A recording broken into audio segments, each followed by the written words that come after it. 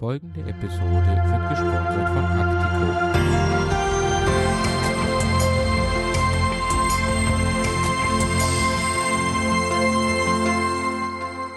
Herzlich willkommen zu RegTech Impact, lieber Jens. Magst du dich ganz kurz mal vorstellen, die dich noch nicht kennen? Ja, hallo, schön, dass ich wieder bei dir sein darf. Mein Name ist Jens Tegler, ich bin Fachreferent für Geldwäsche und Compliance bei der RegTech GmbH. Wir sind ein Softwareunternehmen im Bereich Regulatory Technology. Wunderbar. Heute sprechen wir über das Thema Instant Payment und mich würde interessieren, wie würdest du Instant Payment, also Echtzeitüberweisung, einem Außerirdischen erklären? Schöne Frage. Bin ich gedanklich sofort im Science-Fiction-Bereich, einem Außerirdischen. Ich würde erstmal davon ausgehen, dass die technologisch sehr viel weiter sind als wir und müsste, glaube ich, erstmal zurückgreifen und sagen, wir sind noch ganz oldschool mit Überweisung. Also wenn wir Werte an jemand anderes übertragen wollen, dann werden die erstmal gesammelt und per Batch verarbeitet. Die werden frühestens am nächsten Tag sind die beim Empfänger. Und eine Echtzeitüberweisung ist dann der nächste Schritt, dass wir es schaffen, innerhalb von Sekunden eine Zahlung zum Empfänger zu schicken. Das, was die Außerirdischen wahrscheinlich als Standard kennen. Erinnert mich ein bisschen an das Beamen. Ja. Die Fans hier draußen. Mich würde mal ein bisschen interessieren, wo liegt denn beim Instant Payment der Unterschied zur Sofortüberweisung oder einer SEPA-Echtzeitüberweisung? Ja, zwei sehr ähnliche Begriffe mit einem entscheidenden Unterschied. Wenn wir die Sofortüberweisung nehmen, dann ist das immer etwas, was nur auf der Seite des Zahlers sofort ausgeführt wird. Also das, was im E-Commerce teilweise schon bekannt ist, auch so, gibt ja einen Dienst, der genauso heißt. Da geht es eigentlich nur darum, dass eine Überweisung sofort angestoßen wird und die Empfangsquittung quasi dem Empfänger schon mal avisiert wird. Du kriegst dein Geld auf jeden Fall. Bei der Echtzeitüberweisung ist der entscheidende Unterschied, dass sie nicht nur sofort ausgeführt wird, sondern dass sie auch innerhalb von Sekunden, maximal 10 Sekunden beim Empfänger auch angekommen ist. Ganz klarer Unterschied, Sofortüberweisung ist nur einseitiges Anstoßen der Überweisung. Echtzeitüberweisung auf beiden Seiten passiert was in ganz schneller Zeit. Das geht wunderbar. Mich würde interessieren, wir sind ja bei RegTech Impact und wie sieht denn die thematische Verbindung zwischen RegTech und Instant Payment eigentlich aus? Das ist im Grunde gar nicht so viel unterschiedlich wie bisher schon im Zahlungsverkehr. Da gibt es ja verschiedene Pflichten, die Zahlungsunternehmen durchführen müssen. Sie müssen verschiedene Sorgfaltspflichten in Bezug auf ihre Kunden erfüllen, müssen sich angucken, mit wem mache ich denn hier gerade eine Zahlung oder ein Geschäft. Auch die Transaktionen an sich müssen geprüft werden, unterliegen einem Screening, um mögliche illegale Aktivitäten ausschließen zu können. All diese Prüfungen werden jetzt auch schon im traditionellen Zahlungsverkehr durchgeführt und müssen auch auf das Instant Payment entsprechend übertragen werden. Natürlich mit der Herausforderung, dass das alles sehr viel schneller gehen muss. Also sprich die Geschwindigkeit und auch die Überprüfung. Magst du ein bisschen eingehen, was da genau geprüft wird? Also Instant Payment Screening würde ich jetzt mal sagen. Für die Zuhörer, was wird da genau geschaut? Vielleicht die Kundenidentität, weitere Punkte vielleicht, was dir spontan einfällt? Also zum einen muss ich mir natürlich angucken, wer ist mein Kunde oder wer ist der Auftraggeber der Zahlung. Da muss ich genau gucken, wer ist das. Ich muss die persönlichen Daten feststellen und auch festhalten. Wenn ich einen Bestandskunden habe, dann habe ich das natürlich schon im Vorfeld gemacht. Bei Gelegenheitstransaktionen muss ich das in dem Moment machen, wo eine Zahlung beauftragt wird. Dann muss ich im nächsten Schritt schauen, wo geht die Zahlung denn überhaupt hin? An wen geht die? Was ist der Grund der Zahlung? Oft kann man über Verwendungszweck dort schon was sehen. Ansonsten muss ich unter Umständen auch einmal den Kunden befragen. Ich muss schauen, ob Zahlungen ins normale Muster passen. Es ist eine ganz umfangreiche Liste an Prüfungen und auch möglichen Hintergründen einer Zahlung, bis hin dazu, wo kommt denn überhaupt das Geld her, das ich hier gerade verwende, um eine Zahlung zu machen. Das klingt ja nach sehr viel regulatorische Anforderungen. Wenn wir jetzt mal über regulatorische Anforderungen sprechen, welche sind die ausgewählten regulatorischen Anforderungen für das Instant Payment, dass es aktuell zu beachten gilt? Ja, aktuelle Rahmenbedingungen für Instant Payment, das ist also zum einen die SEPA-Verordnung. SEPA ist ja Single European Payment Area. Das ist das, was jetzt auch schon mit klassischen Überweisungen möglich ist, das damals umgestellt wurde von nationalen Kontonummern auf eine IBAN und damit erreicht wurde, dass man im europäischen Währungsraum einheitlich Überweisungen machen kann. Dafür gibt es eine Verordnung, die zählt auch für Instant Payment. Flankierend dazu gibt es noch eine Verordnung für grenzüberschreitende Zahlungen. Auch das war damals schon für SEPA ganz wichtig. Und es gibt für Instant Payment ganz essentiell gibt es SEPA Instant Credit Transfer Abkommen, SCT-Ins. Da stehen so Sachen drin, wie schnell muss zum Beispiel eine Instant Payment Transaktion abgeschlossen sein. Also sie muss innerhalb von 10 Sekunden abgeschlossen sein. Die Verfügbarkeit ist geregelt. Im Gegensatz zu klassischen Überweisungen reden wir von einer Verfügbarkeit rund um die Uhr 365 Tage, also 24 Stunden, 7 Tage die Woche, das ganze Jahr durch. Feiertage sind mit drin. Da steht drin, dass ausgeführte Zahlungen nicht zurückgerufen werden können. Sie sind unwiderruflich. Da stehen Sachen drin, in welcher Währung hat das zu erfolgen. Es hat in Euro zu erfolgen. Da gibt es gar keine Ausnahme. Die Teilnahme ist für die Institute fakultativ und die Verfügbarkeit ist auf den SEPA-Raum beschränkt. Ganz viele Anforderungen. Ja. Gibt es da eigentlich auch irgendwie eine Grenze, Überweisungsbetragsgrenze oder gilt das? Ja, gibt es. Anfangs waren das 15.000 Euro. Das ist mittlerweile angehoben worden. Mittlerweile sind Instant Payment Zahlungen pro Auftrag begrenzt auf 100.000 Euro. Also da ist schon jetzt sehr viel möglich. Das heißt, nur wenn habe ich es richtig verstanden, wenn du es nochmal kurz wiederholen könntest für die Zuhörer. Also wir hatten einmal, glaube ich, bis 15.000 und dann bis maximal 100.000. War das korrekt? Genau, mittlerweile ist es 100.000 Euro pro Zahlung. Darauf ist das begrenzt, aber natürlich könnte ich jetzt auch 2 Zahlungen machen und damit einen höheren Betrag abdecken. Wenn wir jetzt mal das bestehende regulatorische Anforderungen mal anschauen und jetzt gehen wir mal auf die zukünftige, auf ausgewählte neue EU-Gesetzvorhaben zumindest. Was gilt denn es zu beachten in Zukunft?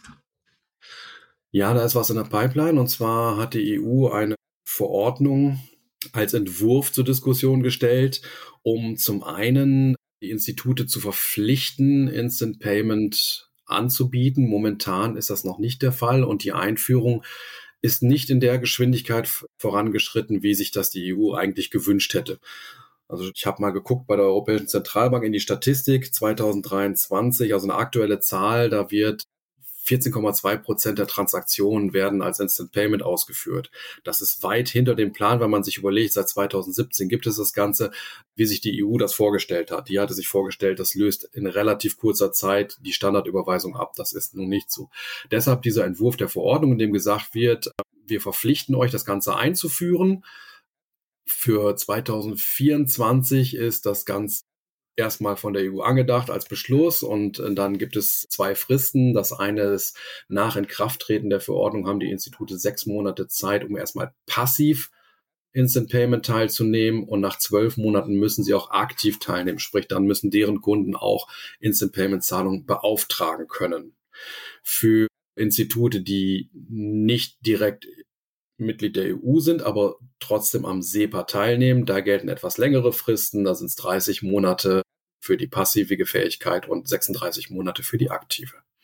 Spannend. Ja, und das geht noch weiter. Das ist nicht nur, dass die Einführung verpflichtend ist, um das Ganze natürlich dann auch als Standardüberweisung zu etablieren, sagt die EU in diesem Entwurf, die Kosten dürfen nicht höher als eine klassische SEPA-Überweisung sein.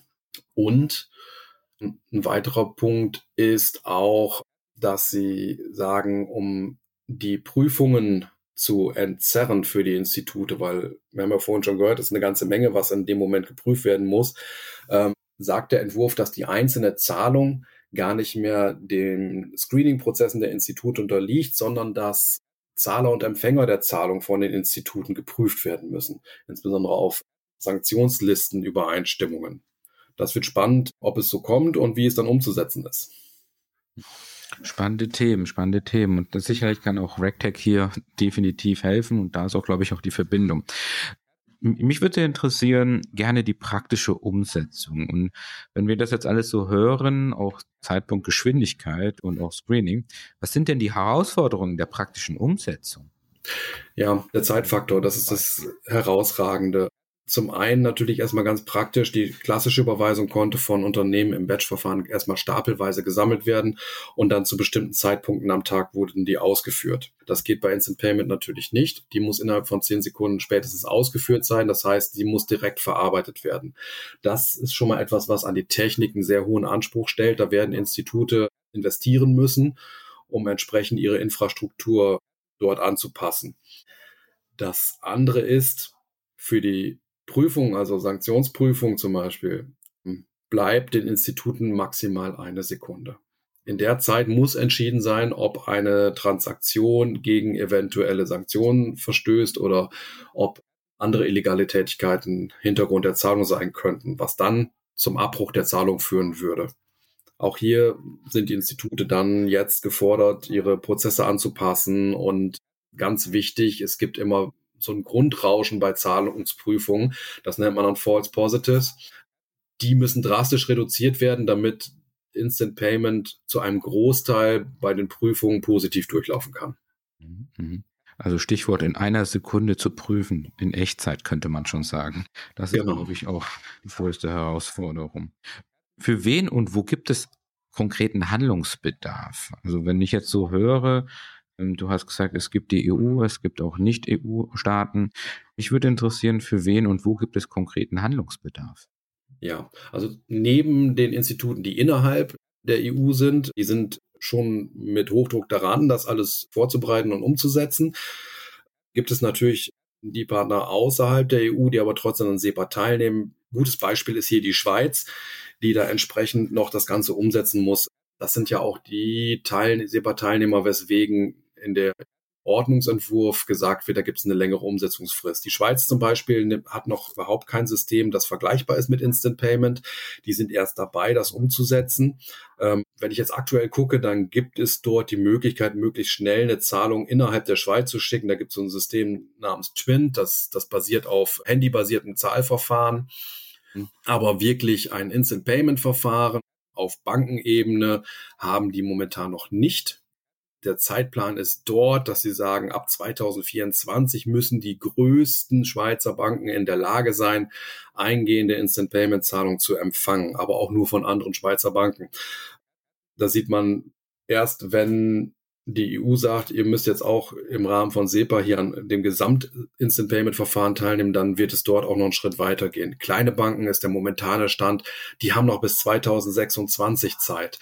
Das sind aber auch Fristen, wenn man sich die jetzt anguckt, die dann genau zu dem passen, was die EU auch schon in ihrer Entwurfsverordnung entsprechend berücksichtigt hat.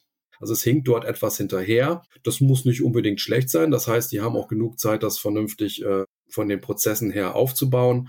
Aber ganz klares Signal, es wird nachgelagert zur EU sein. Also die Fristen, so habe ich das jetzt entnommen, 2024 mit den größten Banken und ab 2026 mit den kleineren Banken für die Schweiz. Ist das korrekt? Ja. Wunderbar. Das ist ja auch absolut extrem Handlungsbedarf. Spannende Themen. Ich fasse zusammen. Instant Payment, Echtzeit. Viel Handlungsbedarf, nicht nur in der IT-Infrastruktur, sondern aber auch im Bereich der praktischen Umsetzung. Da kann RegTech definitiv helfen. Lieber Jens, so zum Abschluss, meine Lieblingsfrage. Welche Themen sollten wir unbedingt beim nächsten Talk eigentlich besprechen? Hast du denn eine Idee? Klar, spontan fällt mir da ein, auch wieder die EU, die Regulatorik, da ist auch was in der Pipeline, nämlich eine EU-Geldwäscheverordnung. Sprich ein einheitlich verbindlicher Rechtsrahmen für alle EU-Länder, was das Thema Geldwäschegesetz angeht. Ja, das klingt wunderbar spannend. Hat es auch Bezug zu Instapayment eigentlich, so ein bisschen? Absolut, weil jede Zahlung unterliegt natürlich den Prüfprozessen, die bei Geldwäschebekämpfung eine Rolle spielen. Von daher greift das ineinander. Das ist wunderbar. Dann können wir doch gerne auch mal eine zweite Episode da machen oder eine dritte zu diesem Thema. Lieber Jens, wir kommen zum Ende. Ich sage vielen, vielen Dank, dass du mein Gast bei RegTech Impact warst und dann bis auf bald, würde ich sagen. Sehr gerne. Hat wie immer Spaß gemacht. Ciao.